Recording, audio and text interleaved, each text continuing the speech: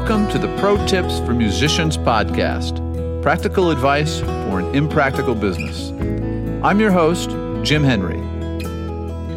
Before we get started today, I wanted to let you know that producing these podcasts is a labor of love, and I've been having a great time putting them together. But for me to continue this work, I'm going to need some help. Please consider joining my Patreon campaign by visiting www.patreon.com/Jim Henry.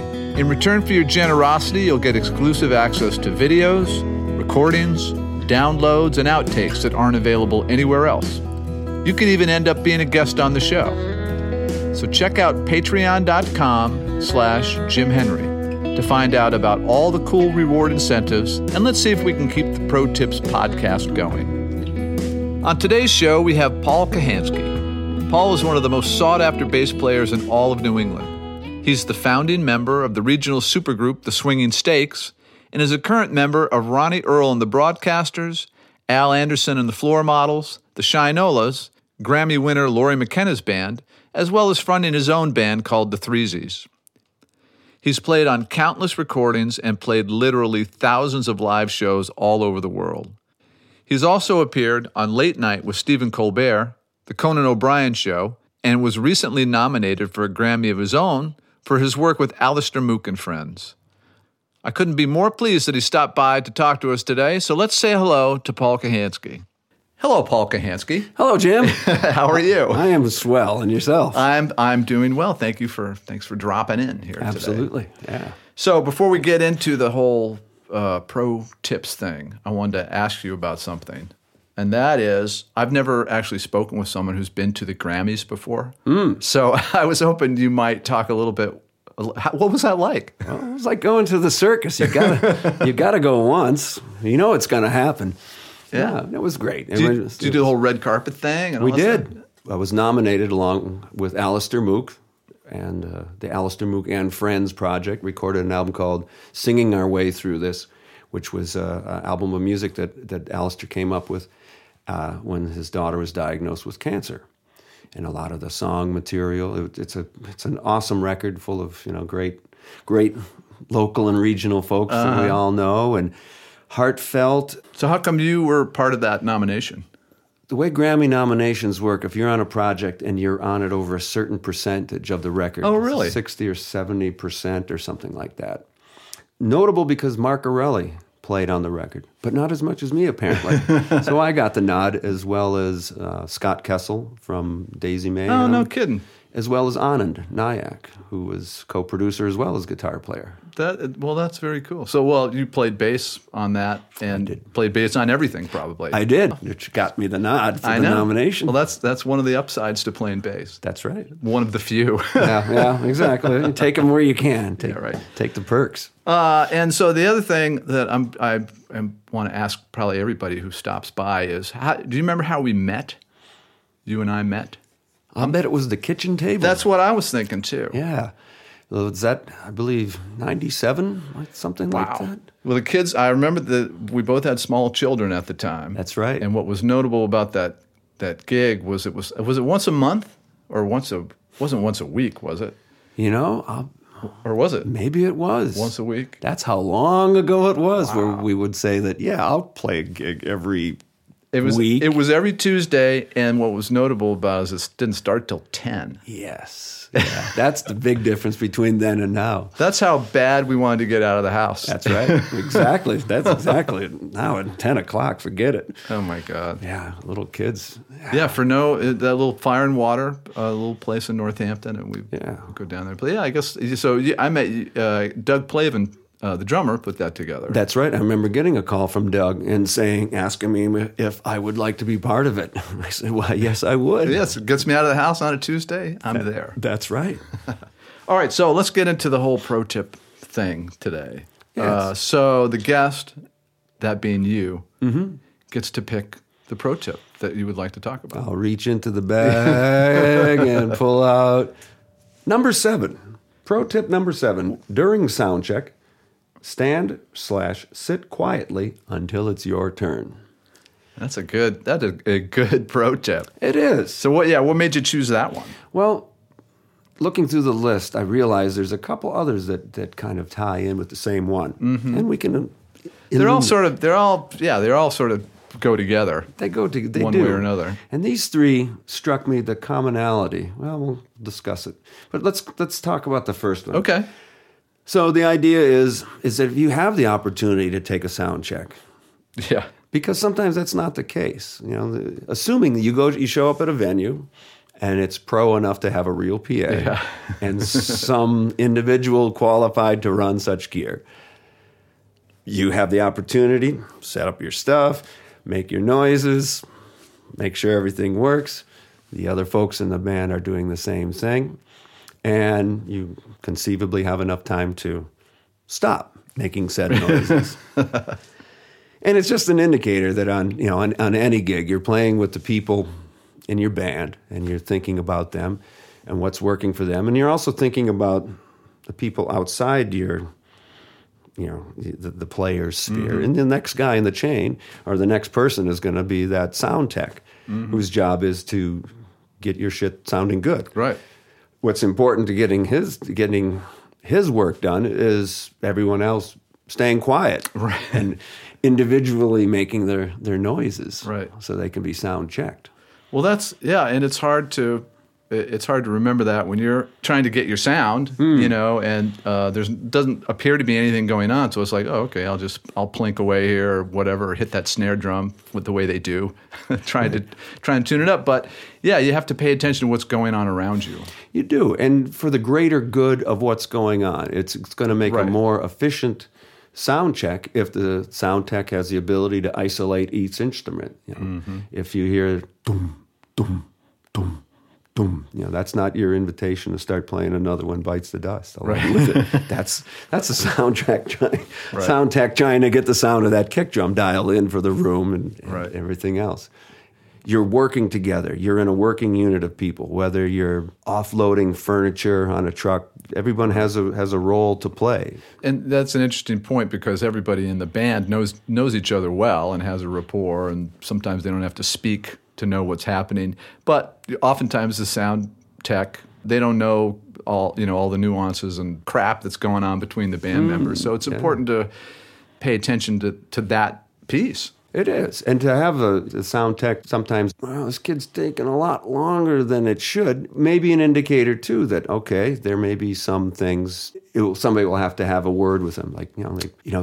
That's an awesome kick drum sound, but, the vocals have got to be louder than it. And, and sometimes you can tell with the degree of experience or the professionality of who's working with you. Right. And by giving them the opportunity to do their bit without encumbering them with sorting through noise.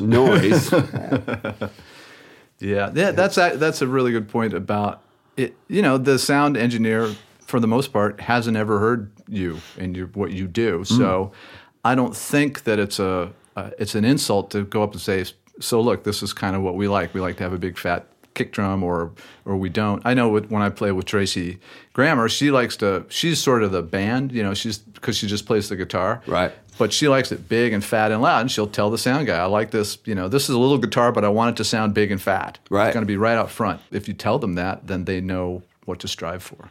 Exactly. Yeah. Qualifying this all with the idea that you're at a venue that has where there's time and opportunity for a sound check. Right. Where if you're in a festival situation or if you're in a multi-band thing, you may be just throwing your crap up there, and you've got to dunk, dunk, dunk, dunk, dunk. Everybody's got to make their own little noises, and then if there's time for a line check, then that's where you would apply number 7 and try to sit quietly or not make any noise. One time I was playing with Mary Chapin Carpenter, and we went over to England to do this one show at this festival, and they told us beforehand, they're like, there will be no monitors, at first. You're going to have to walk up there almost entirely blind. You just plug into your stuff and you go. You're not going to be able to hear anybody or anything. Just put a smile on your face and just go. It's amazing. Wow. Did they dial it in by the time? Eventually. Yeah. But it's scary. It is. And especially, too, if you're in a touring band that does that all the time, where it's a level of comfort for the players, especially for the front person. Now, this is This is the way we do it.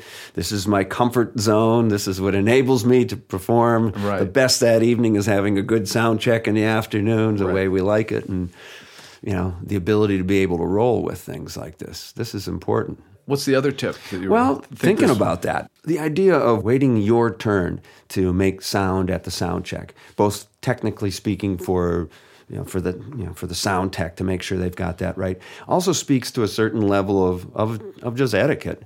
If you're working with people, it's a lot easier when everyone's cool, which speaks to, which speaks to the pro tip number 40: talent does not excuse bad behavior. That is true, and it speaks. This is your gig. Yeah, you hired us, but that still doesn't. It still means you have to be cool, right? In order for any sort of working unit, whatever that work crew is, if the crew is offloading a furniture van or painting the side of a house. Everybody you like that furniture van thing, don't you? I do like that. That's what being a musician is like, is sometimes unloading a van. If you're carrying a heavy piece of something in one hand, say you're working with a drummer, for instance. Heaven forbid, and you're both carrying a heavy couch. There's two people. You're on each end of the couch. You are making this couch move across the surface of the earth. You're making this big whole engine work. You want the guy on the other end of the couch not to drop it, right, or make sudden jerky movements. You want to know that the other person on the end of the couch is going to be conscious of the fact that you're walking backwards down the stairs. Right. And when he's going to be walking backwards down the stairs. It becomes more than etiquette. It becomes a code. It becomes something that you, out of respect for your other players, the people on your team. Right. And trust. Trust. Yeah. Oh, yeah. Right. And even, you might be an excellent furniture mover, but if you can't carry the end of the couch with me, well, then I don't know if I want to be on your furniture moving crew. And we're all sort of in the same boat, even if even if we've never met. If you show up at a brand new venue, these people are doing the same job that you're doing. So there should be a certain level of respect and trust. Yeah. Now, if they break that trust or etiquette, then that's something else entirely. Right. Then that's something that you have to work around. Hopefully it doesn't. It doesn't tweak you so much that that affects your day, but you'll definitely, let's not give the monitor engineer any more than he needs to. Right. Because this won't get better. Right. No, that's something I struggle with all the time, because when stuff doesn't go right, sound or venue stuff is unprofessional, or I do get tweaked. It takes me a little while to untweak myself. Well, it's nature. You're doing your part, and when somebody's flipping that couch around on the other end without letting you know they're doing it, it's Some people are really graceful about if things aren't going well or someone doesn't really know what they're doing, rather than getting angry, they're able to sort of enlist their help. Yeah, like you and I have done some gigs with Susan Werner.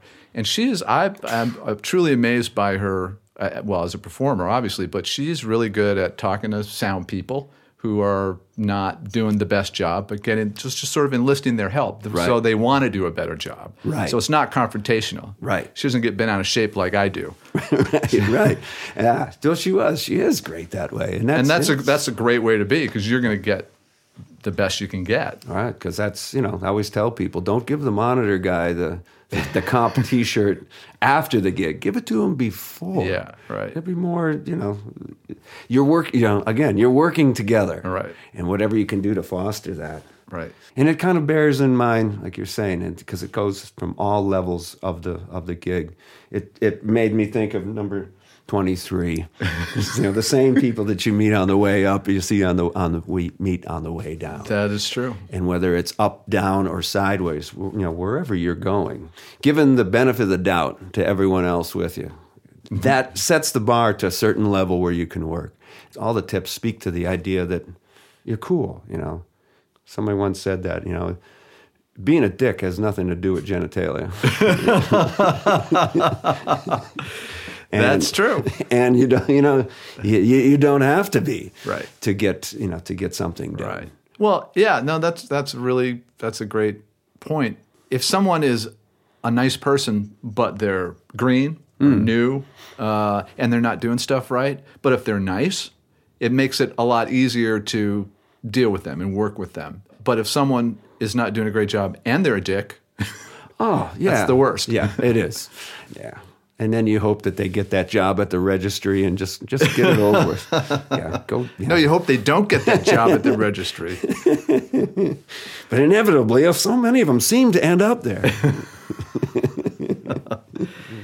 Well, to me, all the tips come down to one, and that is, I think it's tip number 35, which is the one that you were hoping to talk about today, and we can talk about that. Yeah, yes. I talked about it with Tracy Grammer on the last show, but in a lot of ways, it all boils down to number 30. Have you got number 35 right there in front of you?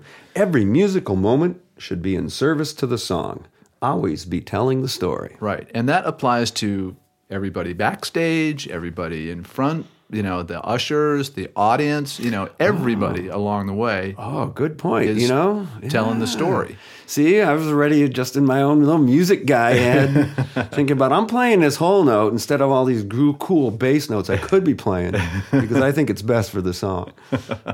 But you're right. It is. It's everyone. It is everybody. When you record, it's the engineer, the guy who cleans up the studio, for instance. I mean, everybody has a part in it, whether they know it or like it or not. Right. Or attendees, if you're an audience member and you're on your phone or you're standing up taking flash photography.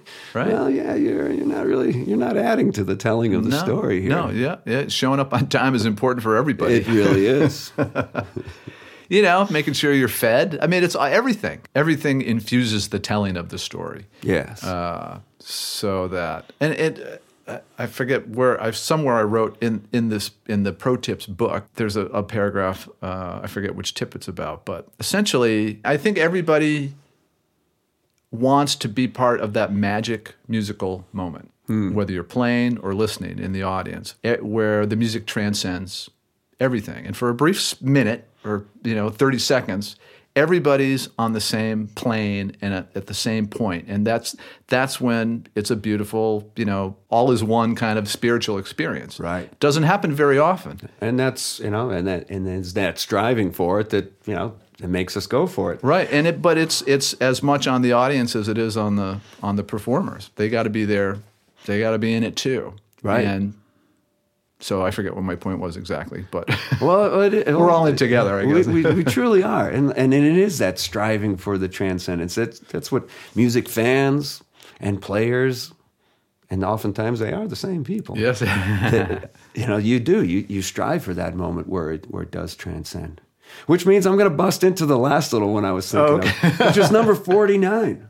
The next gig you play or attend could be the absolute best show ever. You never know ahead of time. That's why you got to show up. And I'm going to amend this, though. Okay. Because this is something I've always felt. The next gig you play could be the absolute last show ever. You never know ahead of time. That's why you got to show up, because you're going for it. And if you walk in with your own cloud of crap, it's going to be harder to reach that transcendent point for yourself, your players involved, the audience. And I always say that, man, it's like after that good gig, that's when I usually say the silent prayer going, get me home, because if that was the last one, that would be okay. Right. Well, isn't that, I don't know who said it. I think it was B.B. King. It's like you're only as good as your last gig. Right. So might as well make them all good if you can. Well, that's it, because you don't know. It could be the last one. Yeah, you don't know. I've played on, as you have, played on really big stages for a lot of people and really small hotel rooms. And sometimes those small ones are where those moments happen, those musical, absolutely spiritual moments. Or the kind of the thing where you go and kind of like, oh yeah, okay, kind of the same old type of thing, and some magic happens, some switch kind of gets thrown between the players, the audience, this sort of thing, and sometimes those ones you give little thought to end up being the most sublime. Right.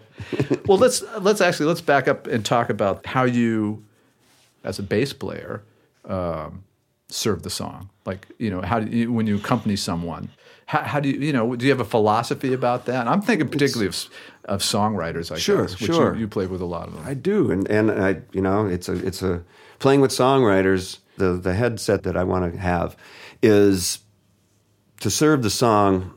I need to know it.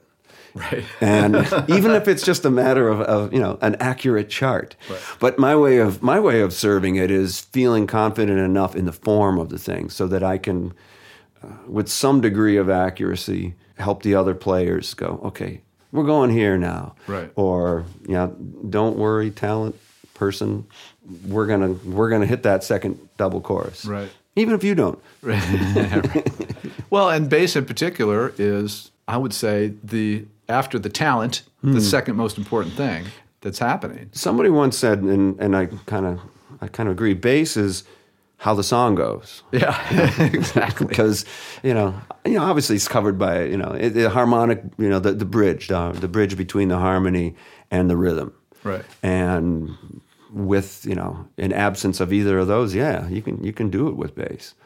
It's certainly not going to have the color and the sort of ear candy, but it's how the song goes. Yeah. And when I was being folk Jim, me and my guitar going out, and I hired somebody else, I would always hire a bass player. I didn't hire hire the sparkly guy. Ah, well, you're a fine sparkler yourself. I can you can sparkle do that. a little bit on my own, but no, it's because you're exactly right. That's how the song goes. And the bass is often overlooked and much maligned. Oh man, as being unnecessary, but it really is.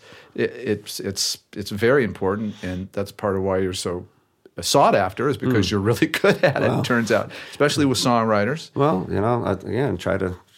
I get a chance to hear all this stuff live and in person. It is. So. It's pretty cool to stand next to somebody who's doing the magic. Yeah, exactly. The master of the craft. Yeah. Well, you're playing these days with, as we mentioned in the introduction, with Lori McKenna when she has a band, and she's sort of at the height of her powers, I think. Yeah, and that's the thing, is that seeing her growth from. I remember playing Pete Nelson and I from the kitchen table.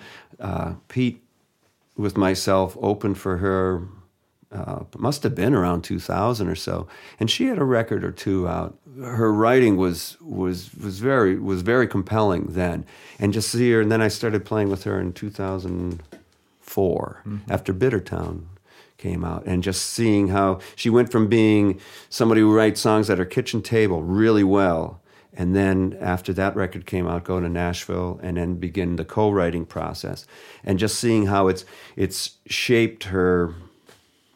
She's a very prolific writer, and see her writing in conjunction with other writers, how this is, these are a little shaped to be a little bit more commercial, and there are others that are not. And it's the stuff that is not that kind of harkens to her earlier days that make you go like, oh, she's on a roll. Until you're nothing I need. So when I wake up in the morning for the next 20 years, I won't be wishing for someone who just disappeared. She is at that position where she can, speak it plainly and truthfully from the heart, and people seem to like it and pay for it. And you do, and that shows when you play it with her. The music touches you. Because you do. You pay attention, you listen, and that's no good. Actually, you and we just finished recording with Tracy Grammer. You were instrumental, excuse the pun, in how a lot of those songs ended up. Because the bass, the rhythm section really, but the bass really influences the groove of the song. Whether it's a whole note or you're pumping eighth notes or something, it can really make a song breathe in a whole different way that you didn't imagine. Yeah, well, I'm psyched everyone liked it, because I sure did. That was the beauty of working with yourself and Tracy and Lauren, that I was pretty much allowed to play instinctually which is usually the easiest part for me to remember. Right. Right. And fine-tooth it from there with suggestion or whatever, but just being in a place where I think this is what's going to serve it. And, right. And, you know, And it did. And it did. Yeah, man. Tracy's got that ability too, where it's damn. Yeah. Don't listen. Yeah. Oh, you cry. Dave Carter, same thing. You know, there's just that. There is something mythical there, and that's why songwriters are revered a lot of the time. And we're lucky they let us hang around with them. Well, that's right. Yeah, man. No, absolutely. So, is there any other tips you wanted to hit on? Yeah, those are the ones. You know, it's just basically just work together. Be nice. Be nice. Work Be together. nice. And listen. Keep your ears open. Yeah. Absolutely. Well, being a bass player, it is more of a. I think of like the sparkly guys. Mm-hmm. There's more of an ethereal thing that just blows my mind, where yourself or other players will come up with something on top and go like, yes, of course, that should have been there forever. And there's an opportunity in an improv, in our songwriter world, where there's an opportunity for improvisation where, all right, you've got 16 bars, you know the song, everybody here knows the song, and you go. Go. And I'm just amazed, because my craft is more, okay, like I'm going to make the bones and you guys put the colors on top of it. All right. It's so much easier, and everybody has their role and appreciates them. Well, the difference is the sparkly guys, myself among them, only really have to be brilliant for small moments Passages. of time. Yeah. Sprinkle stuff here and there. It's like, pinching some salt out of the bowl and sprinkling it. You have to be brilliant the whole time. And it's not necessarily flashy brilliant. It's just not losing the groove, holding it down. Yeah, because in my line, if it's too flashy, then it's not serving, and then Christ, how do you remember all that stuff? One. All right. So you also play with Ronnie Earl and the Broadcasters. Yeah, and that's a whole different kind of. It really scene. Is. Yeah, that is. I've been playing with Ronnie just over a year.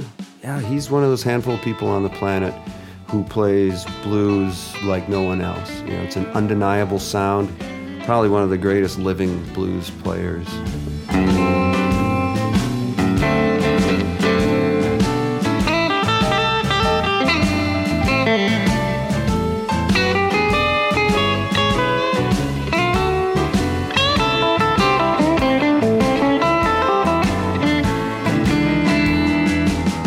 Ronnie's a very deep, soulful, feeling person. It's very much about the healing power of music.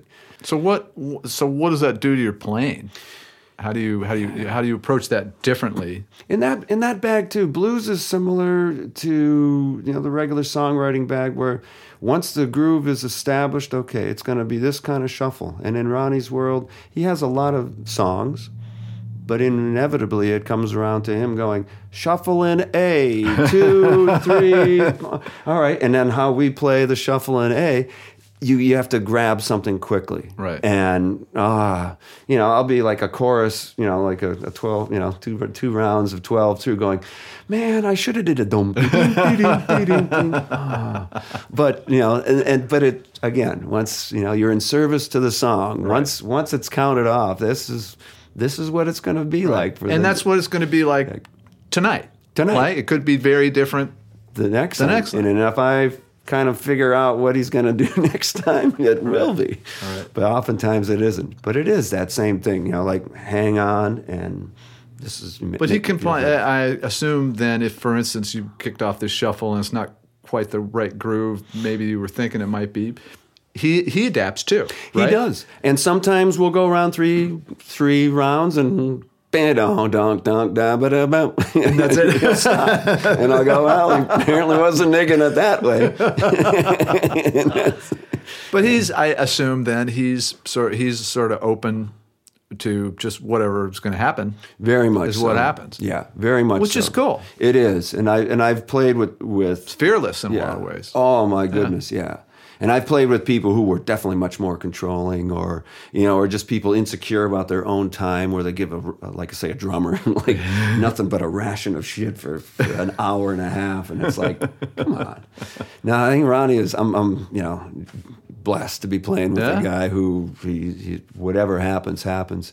His sound checks will be 2 minutes long, and his amp will be very quiet. And we always tell the sound man, it's going to get loud, because he's not interested in wasting it. Right. He wants. That's interesting. He wants to save it for the show. Right. And he does. And sometimes it'll be 2.5, 3 hour shows all the way through, and we're hanging on every note. There's a room full of people, with chair ass, they don't even care. They're hanging on every note. When it's going somewhere, everybody wants to go. Everybody wants to be in the room when the transcendence happens. Oh, that's cool.